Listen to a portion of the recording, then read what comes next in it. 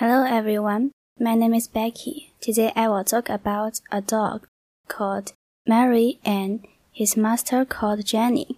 It is a pet story. This book is about a dog with his family. The main character named Jenny. There are 3 characters in this story. I like Jenny best because she is a very kind girl.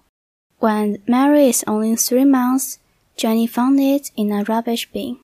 Then she took Marley to the hospital. And then Jenny took the dog to home. Then they play together all the time. Jenny are very like this dog. Until Jenny has a child.